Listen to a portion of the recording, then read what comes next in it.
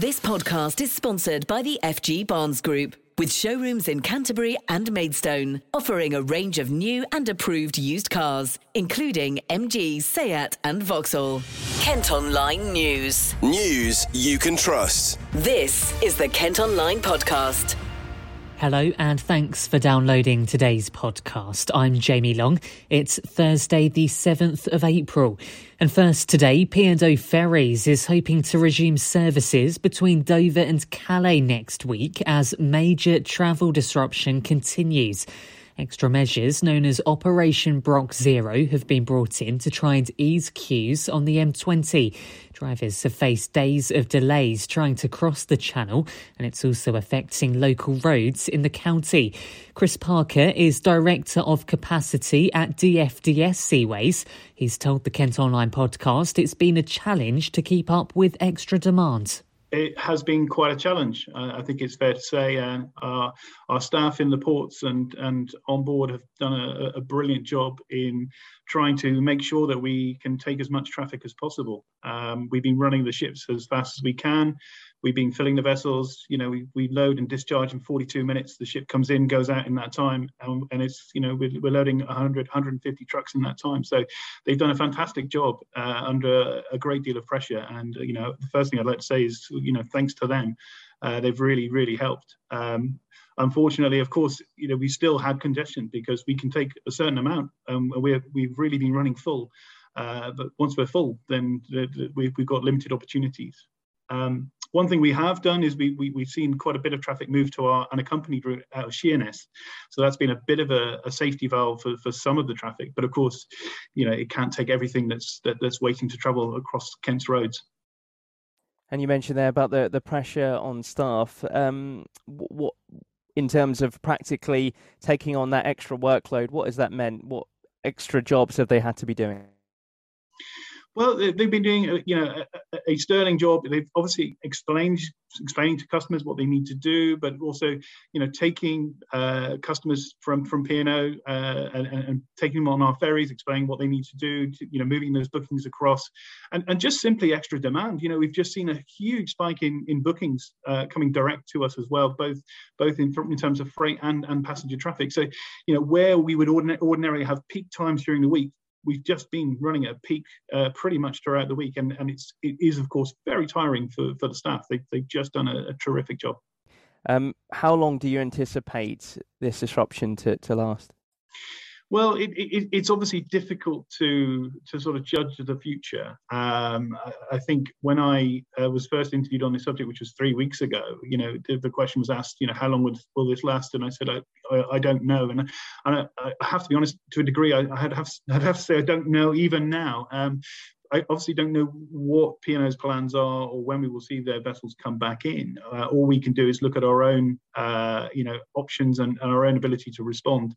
I think in terms of congestion, at the moment we've got, both the freight demand and, of course, the peak Easter traffic for passengers. And I think that obviously adds to the complexity of the situation. Once we get past Easter and the passenger traffic drops down again, then I won't say that we're going to have no congestion, but it will become slightly easier to manage. Well, lorry driver Dave Anderson is from Folkestone. He's been stuck in Dover Tap on the A20 on his way to Belgium. Ever since the P&O debacle, it's every single day. The amount of trucks coming in and trying to leave the UK is just astronomical. It's overwhelming. You can't blame the drivers. They're just doing their jobs. The infrastructure is not in place. And unfortunately, our lovely Kent police have insufficient resources to police the roads to stop the flyers as they are. They're coming past me left, right and centre here in lane 2, which is the outside lane on the last stretch of the M20 here, A20. To try to jump the queue, and there is absolutely zero policing to stop them doing it. It's madness. It's absolutely madness. And I've sat in this queue now since 8 o'clock this morning. It's now 10:15. Not a police car in sight. You shuffle, do 100 yards, stop, sit there for another hour, 100 yards, stop, sit there for another half an hour. It's, queuing for truck drivers is a given thing. We queue everywhere we go. It's a given thing. But the way it's handled in the UK is just diabolical. Absolutely nobody has thought this through. Absolutely no one. I'm going to Van der Vilst Caterpillar in Zeebrugge via Calais, obviously, or I might try and get a ship to Dunkirk tonight and pick up 2 Caterpillar diggers and then come back to the UK. Highly unlikely I'll even get back for the weekend, which is frustrating. This beggars belief, really. I mean, Dover Port is overwhelmed.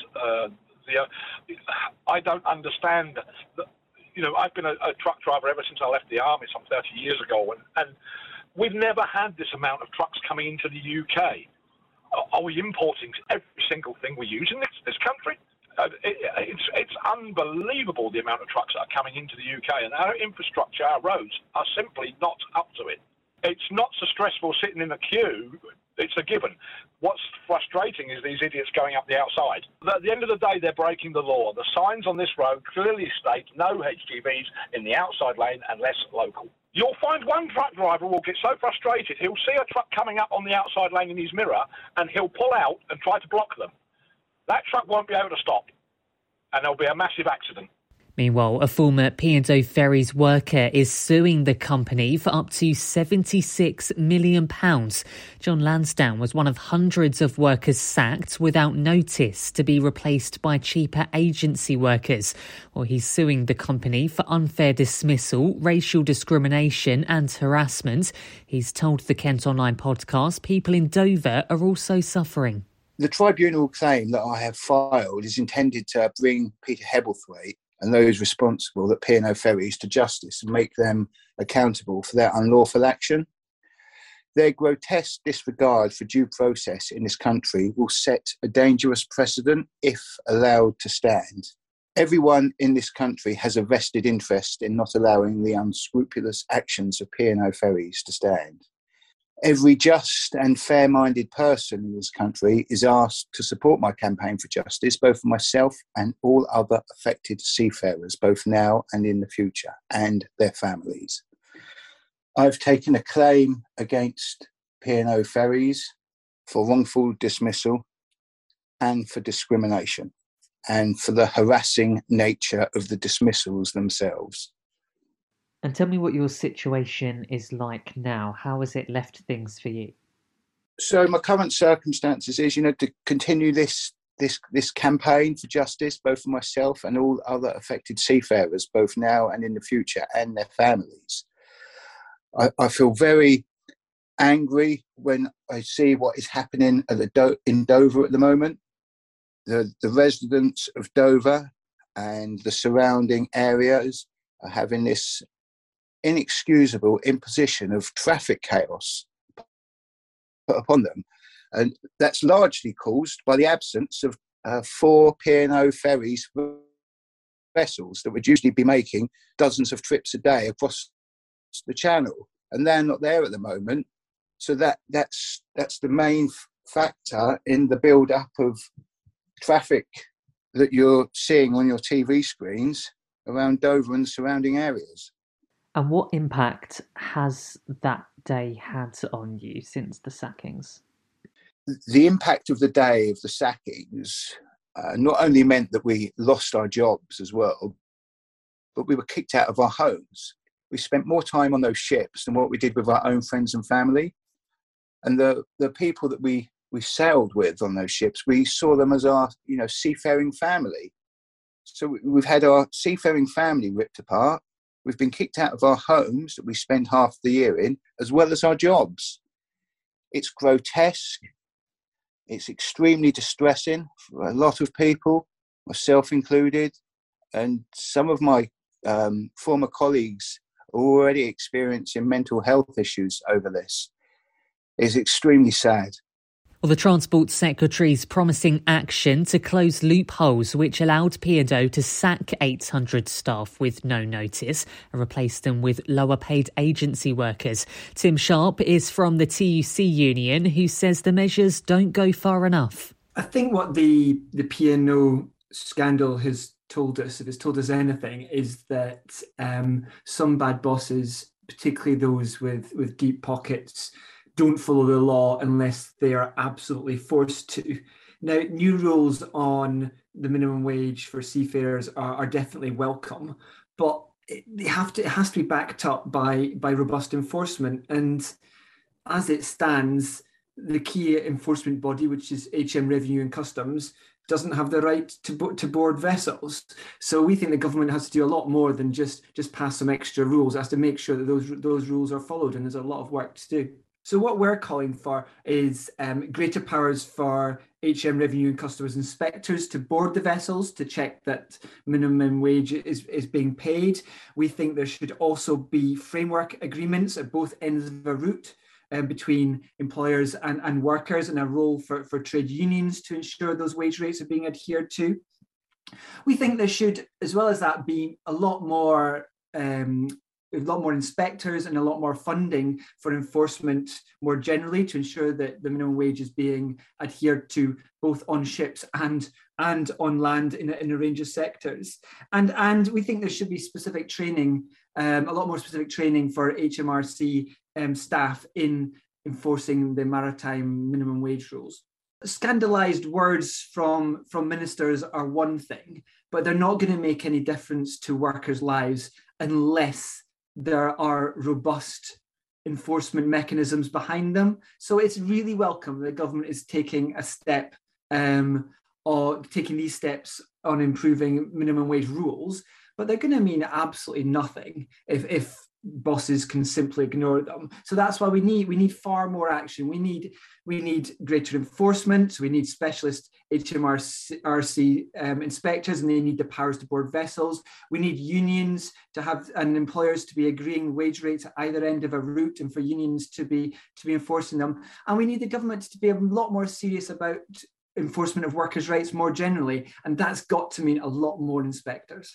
You know, we're emerging from a pandemic here. We should be thinking about how do we ensure that workers get decent work where their rights are respected. That's not going to happen unless the government takes a stand. And at the moment, yes, ministers have said that they've expressed some outrage, but it's got to be backed up with robust action. And so far, they haven't shown their willingness to do that. This podcast is sponsored by the FG Barnes Group, with car dealerships in Canterbury and Maidstone. Elsewhere today, a man's been seriously injured after falling from a bridge near Maidstone. Police and paramedics were called to Hollingbourne near the M20 at about 9 this morning. He's been flown to hospital for treatment. A family home in Herne Bay has been severely damaged in a fire which left a woman in her 30s in hospital. Crews were called to a house on Landon Road yesterday afternoon and spent more than 6 hours tackling the flames. The first floor and roof have been completely destroyed and the ground floor is badly damaged. The blaze is thought to have started accidentally. A Gillingham man's been banned from keeping animals after 23 dogs were found in appalling conditions. Inspectors visited a property on Gillingham Road last month and discovered some in small crates without water and with untreated injuries. The 27-year-old's also been given a 12-month community order and told to pay £600 in court costs. Kent Online News. Now, new research shows Kent has the third longest driving test backlog in the UK. Lessons and exams were put on hold during various lockdowns and the system is struggling to catch up. According to latest data, there are more than 4,800 learners waiting to book a test in the county. Shuet Leslie is an instructor with A-Class Driving School in Ashford. Through the backlog of lockdown, there are, I think, 9 months out of 13 months that we weren't allowed to test and we weren't allowed to deliver lessons, which is, it's been a massive backlog into the industry. Anybody who turned 17 during that period obviously wasn't allowed to start. Anybody who was offered different job opportunities throughout that period also went onto waiting lists. So trying to find instructors to get trained and more importantly, trying to find tests once they were ready. One of the biggest frustrations was the average for learning to drive, according to DVSA, is about 48 hours. But there's people who learn to drive in 10 and we can't get tests for them. It's been a very, very frustrating time to try and balance things because people will become test ready quicker than others and we can't get their tests. So we're then down to two options. Number one is we stop lessons for a while and then perhaps standards will drop and we've got to try and pick those standards back up going into test. Or number two, we carry on having lessons where we're not learning anything and we're just hitting people's money. We're hitting the pocket, and that to me is not good for business. It's not a good model. It's not a good way we should be. We're out there to teach people, not just to take money off them. What's it like for younger people, sort of teenagers who've just turned 17 and are, maybe excited about learning to drive? Maybe they need their car to get to their job or to get to school or college. And, this must be so frustrating for them. It is. And there's a lot of pressure put on them, especially now that they've had this backlog and they want to start driving at 17. They've had to wait till they're 18, 9, 10, 11, 12 months down the line, they can start practicing. And then the backlogs for the test puts probably another 8 months into the program. So that does restrict job opportunities. It puts pressure on parents that have got to go out and pick them up from work. So there's this huge knock-on effects as well. But also one of the biggest things that we've seen is it puts so much anxiety going into test on the pressure of passing the test first time. Because they're not successful today, they're booking another test for 24 weeks' time. And that just puts so much pressure on that causes the silly mistakes that lead to the fail that then fuels the problem. At the end of the day, learning to drive is a big task. It's a huge multitask. And yeah, when you've got the anxieties and the frustrations added on top of that, it does lead to these breakdowns in mental welfare and mental health that we talk about and we hear about on a regular basis. Prior to COVID, certainly in Ashford, we were booking tests 6, maybe 8 weeks ahead. And there was always going to be cancellation slots. There was always going to be a case of, we can get a test in 2 weeks. But now we book a test for 24 weeks and you're lucky if you can get any kind of cancellation because the apps are just snapping them up. Lessons aren't cheap these days. It's a very, very big balance of do you do lessons fortnightly? Do you drop down to 3 weekly, monthly? Do you say, right, I'm not going to see you for 3 months and then we pick up again? And yeah, who knows what's going to happen? And just finally then, what would your advice be to someone who's learning to drive and, is facing these delays and thinking, am I ready to take my test? And like you said, that pressure of feeling like you want to pass first time to avoid the long wait. What advice would you give to help them out? I would recommend, given the timescales at the moment, do all of your theory work first. Get your license done and applied for, get a theory test booked, get some theory training, some theory practice. And once you've passed your theory test, then the program can start. We say we're 24 weeks into booking a test. So that's when we can start driver training and looking towards an end goal. Well, Charlie Spalding learned to drive in Ashford during the pandemic and told the Kent Online podcast the test was a stressful experience. So when I was learning to drive, I started just before the pandemic kicked off. So obviously I had a massive break in learning to drive when the lockdown came in March. And with that, then came a very big delay in getting back into the car, which offset quite a few things. But I didn't have an issue when I did my theory because I got that done before the pandemic became an issue. But what it did do was massively delay the booking process of tests. You could get in the cars, but you couldn't book your tests. And from there, it just kept getting knocked on and on and on and on. And you end up spending a lot more than you wanted to learning to drive, because I think it took till September before tests became available to get booked.